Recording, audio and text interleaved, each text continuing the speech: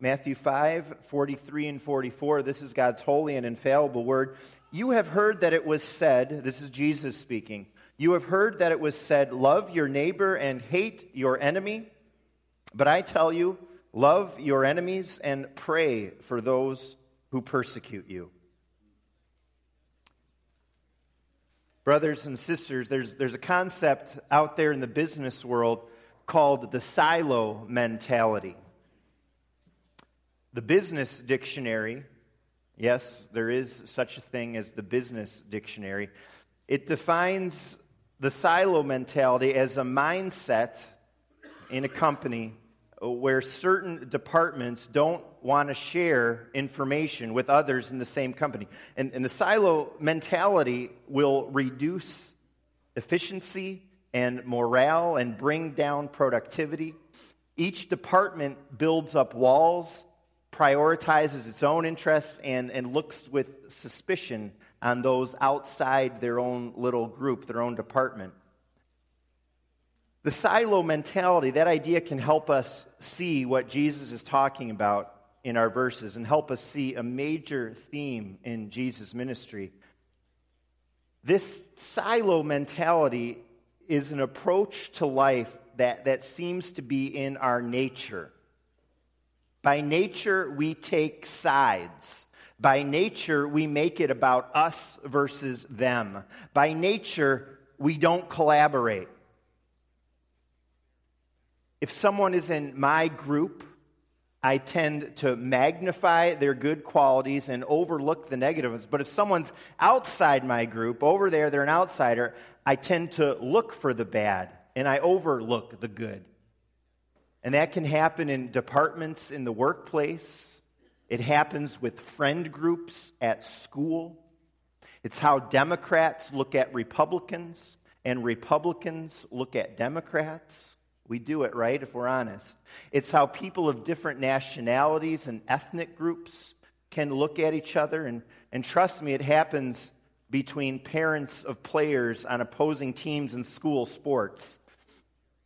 A few of us Timothy parents were watching a basketball game just this past week at Aurora Christian. It was the 6th grade team that Hannah was playing on that day. And we were sure that the Aurora Christian parent keeping score was giving extra points to their home team. Actually, they were, but we were sure it was on purpose. Because, of course, those parents are the bad guys, and we're the good guys. So, even Christians, even pastors, even churches can have a silo mentality. There's a story told of a man who was walking on the Golden State Bridge when he saw a woman standing by herself, obviously lonely. And he went up to her to tell her that God loved her. A tear came to her eye, and then he asked her, Are you a Christian? Are you a Jew or a Hindu maybe, or what? I'm a Christian, she said. And he said, me too. Small world. Protestant or Catholic? Protestant. Me too. What denomination? Baptist. Me too. Northern Baptist or Southern Baptist? Northern, he said. Me too. Northern Conservative Baptist or Northern Liberal Baptist? Northern Conservative Baptist. That's amazing. Me too. Northern Conservative Fundamentalist Baptist or Northern Conservative Reformed Baptist? Northern Conservative Fundamentalist Baptist. Remarkable. Me too. Northern Conservative Fundamentalist Baptist Great Lakes region or Northern Conservative Fundamentalist Baptist Eastern region? Northern Conservative Fundamentalist Baptist Great Lakes region. A miracle, he said. Northern Conservative Fundamentalist Baptist Great Lakes Region Council of 1879 or Northern Conservative Fundamentalist Baptist Great Lakes Region Council of 1912? Northern Conservative Fundamentalist Baptist Great Lakes Region Council of 1912. He then shouted, "Die, heretic," and pushed her over the rail. And you know I'm not doing that just to pick on Baptists. I could have done it with Presbyterians, Reformed, but that's the story. The silo mentality, us versus them. This human tendency that even reaches us who are believers, it goes back through the entire course of the human race. In Roman times, there were things called curse tablets. Archaeologists have unearthed tons of these.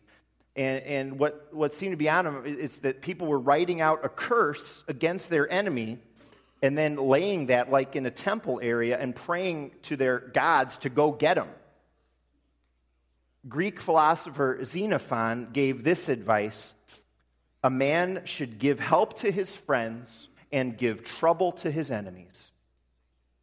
When Jesus said in our verse 43, "You have heard that it was said, love your neighbor and hate your enemy," that was just conventional wisdom of the day, a proverb, common knowledge. You hate your enemies, you give them trouble. And that tended to spill over to hating anybody outside yourself, any outsider. But then Jesus says, I tell you, love your enemies and pray for those who persecute you. Jesus operated very differently. Jesus breaks down the silos. Hannah Arendt was a German-born philosopher who came across the ocean and was at Princeton. She said that forgiveness and love of enemies is a distinctively Christian contribution to the human race. Jesus did not demonize outsiders or people from the other group. Samaritans among God's people in Jesus' day were considered half-breeds and ungodly. Israel hated them, and the Jews would purposefully avoid the region of Samaria, even if that made them have to travel many hours longer to get to their destination. That's how much they hated him. Jesus wanted to stop in a Samaritan village once, but it was not welcoming to him. He was a Jew. And so the disciples said, "Lord, do you want us to call down fire from heaven to destroy them?" Jesus' followers thought he would be so pleased that they were taking a stand. They were on Jesus' side against his enemies. But Jesus turned and he admonished his disciples for that attitude. Jesus went out of his way to give people a different attitude towards these outsiders, these number one group of outsiders in his day. In John 4, we talked about this a few weeks ago, he befriended a 5 times married Samaritan woman, and she became one of the greatest evangelists in the Bible. We read that many believed after hearing her testimony.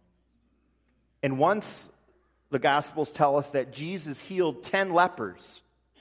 The one that was the Samaritan of the 10 is the only one who thanked him. And then there's the story about an Israelite, a priest, a Levite, and a Samaritan, and it's not the beginning of a joke. It's a story that makes the Samaritan the hero. The people group that God's people despised are referred to and remembered today by everyone as good because of that parable of the Good Samaritan. The disciples saw Jesus treating enemies as if they were on the same side as them and saw Jesus loving them as well as his own people. He was showing them concretely just what he told them to do. Love your enemies. And once Jesus did this in a really dramatic way. Early on in his ministry, he tells his disciples that they're going to go to the other side of the Sea of Galilee. This is in Mark 5. And that region was called the Decapolis. And I don't know if we're too familiar with it. That was where the 7 original nations of Canaan had settled, the ones they were supposed to totally wipe out. So like remnants of the Philistines and the Amorites and whatever. It was filled, this region, with pagan temples that exalted violence, it exalted adultery. The pig, which was unclean for the Jews, was considered sacred over there and used in worship in that region. So it was this dark, evil, demonic, oppressive place. And I'm sure the disciples wondered, why are we going here? Doesn't Jesus know that God's kingdom is on our side of the Sea of Galilee? It's not for them. But they went over there to this dark region. Crowds didn't come like were gathering around him in Israel, but just this one single deranged guy who it turns out was possessed with multiple demons.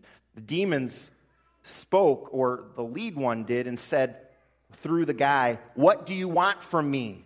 Swear to God you won't torture me," he said to Jesus. And Jesus asked the evil spirit his name, and he said, "My name is Legion, for we are many." The evil spirit asked to be sent into the pigs nearby, and that's what Jesus did. And those pigs rushed over a cliff to their death. People from the area came over to see what had happened, and they begged Jesus to leave, probably because they saw his power. They knew he wasn't one of them. He was from the other side, and that they were worried as part of the other side, he would use his power to hurt them. Jesus agreed to go for now, and he told the healed man to tell others in his area how much the Lord had done for him in freeing him of that evil spirit. And he did. And all the people were amazed. A short time later, and this is Mark 7:31, great crowds gathered to see Jesus when he went back into that region. And the people were bringing their sick. And so the 7 nations of Canaan were praising the God of Israel. On the first visit, no one was around, but the second time, we see one of the most dramatic responses in turning to Jesus in all the New Testament. These outsiders were more receptive to Jesus almost than anywhere else. In those chapters in Mark, there are a couple interesting things that John Ortberg talks about. In Mark 6, Jesus feeds 5,000 in Israel. And, remember, there are 12 baskets left over. And it's as if Jesus is saying, "Me, I, the bread of life, I'm for God's people. I'm for the 12 tribes of Israel." 2 chapters later, he feeds a huge group again, this time 4,000. It's in the Decapolis. And 7 baskets are left over. And it's as if Jesus is saying, the bread of life is for you too, the 7 nations of Canaan. And so we see that Jesus has good news for this side, and he has good news for the other side. Why is that? How is that? What's going on? What is Jesus telling us? Well, Jesus is showing us that our idea of sides and insiders and outsiders and who we make enemies, our concept of all that is very, very small. From the biblical perspective, from the divine perspective, there is only one side that matters, and every single person is on it. The Bible says we are all apart from God. And we're focused on that right now in our study of the book of Romans. Jew, Gentile, immoral people, nice people, men, women, children, all in the same boat. Every single one in sin apart from God. And Jesus has come to bring the good news of salvation to all those in darkness, which is everybody. You just need to believe in him and call on his name. Receive the gift of God's grace through faith. This is the mission of God. It's good news for all people, regardless of the group. It's the news that all nations would be blessed through Jesus. So for the sake of Jesus, we're called to break down the silos that it is in our human nature to build and to stay in. The ultimate silo that we like to build and stay in is just ourselves. That can be our tendency, not having very many Christian friends or connections, isolating ourselves from others. And when we do that in life, that's just what the devil wants. that we are living in a silo alone. Because an isolated sheep will be able to be picked off by a wild animal, and an isolated Christian will be able to be picked off by an enemy much easier than one that's in the thick of the flock with all the other sheep of God. And so through worship, through opportunities for fellowship and Bible studies and service, we make connections. We break out of that individual silo we sometimes like to stay in. And you know, the body of Jesus, the church, can do so much more when we are working together, appreciating one another in our various gifts and ideas and approach to things. God wants his people to live life together. We're here for one another. We make ourselves open to receive help when we need help. We're partners together in this great work of God. Looking beyond our own local church, our own congregation, 50 years ago, all denominations were individual silos. That's how it operated. All the different types of Reformed churches and Baptist and Presbyterian and Methodist, every single denomination was their own silo, doing their own thing, not partnering in the mission of God, looking at other groups of Christians with suspicion. Just as in the business world, in the Christian world, a silo mentality hinders the mission and vision of God for the worldwide church. And today, as you know, we partner with many different Bible-believing organizations. And that's a good thing. That doesn't mean we lose our principles or who we are as a church. We are secure enough in our own faith and who we are that we can be a reformed church, a distinctively reformed church, and yet participate with other believers in God's great mission around the world. You know that in centuries past, Catholics and Protestants killed one another because of their differences. And now there are still differences, but look how much we work together. We accept the baptism of Catholics here in our church. That seems normal, obviously, yes, but that didn't happen years ago.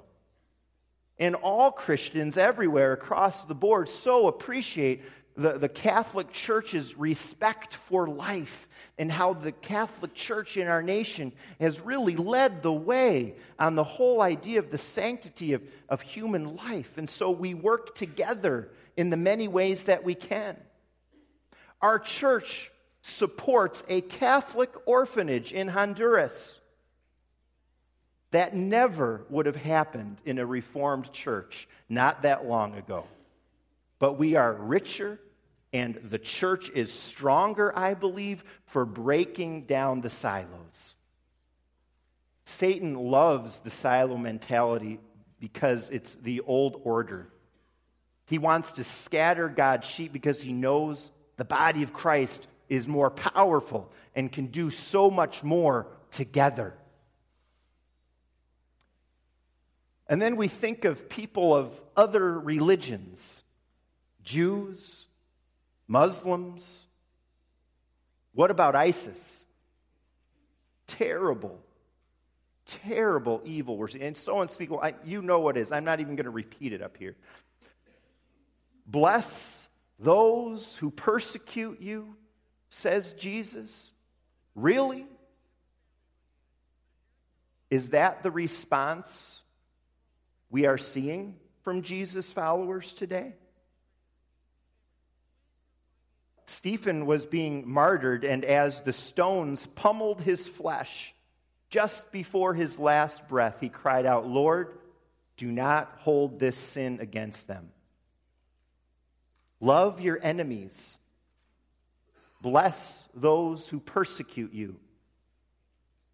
Those weren't just empty words. Jesus knew something about what's going on today.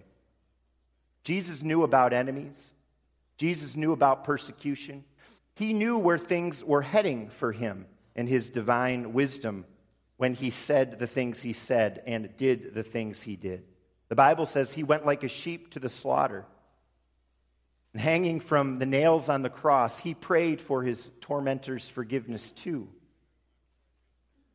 I don't think the church can easily say what our country should do and how we should respond in the face of militant Islam, but certainly we can say that our ultimate goal is that they too will truly understand that we are all of us children of God who have been separated from our Heavenly Father through sin. But there is good news for us, there is good news for them in Jesus, who died on the cross and rose again. We can be brought to the Father's side, and we can be at peace with others. May little Sammy and all of our children grow up to be silo breakers as we live for Jesus in our homes, in our church, and beyond. Breaking down the us versus them mentality that can still exist in our personal lives. It can be in the church. It can be between churches and beyond. I believe each one of us needs to ask the Lord what these strong words of His and strong actions mean for us as we have our tendencies to demonize others. May we live with the divine vision that we are all in need of a Savior.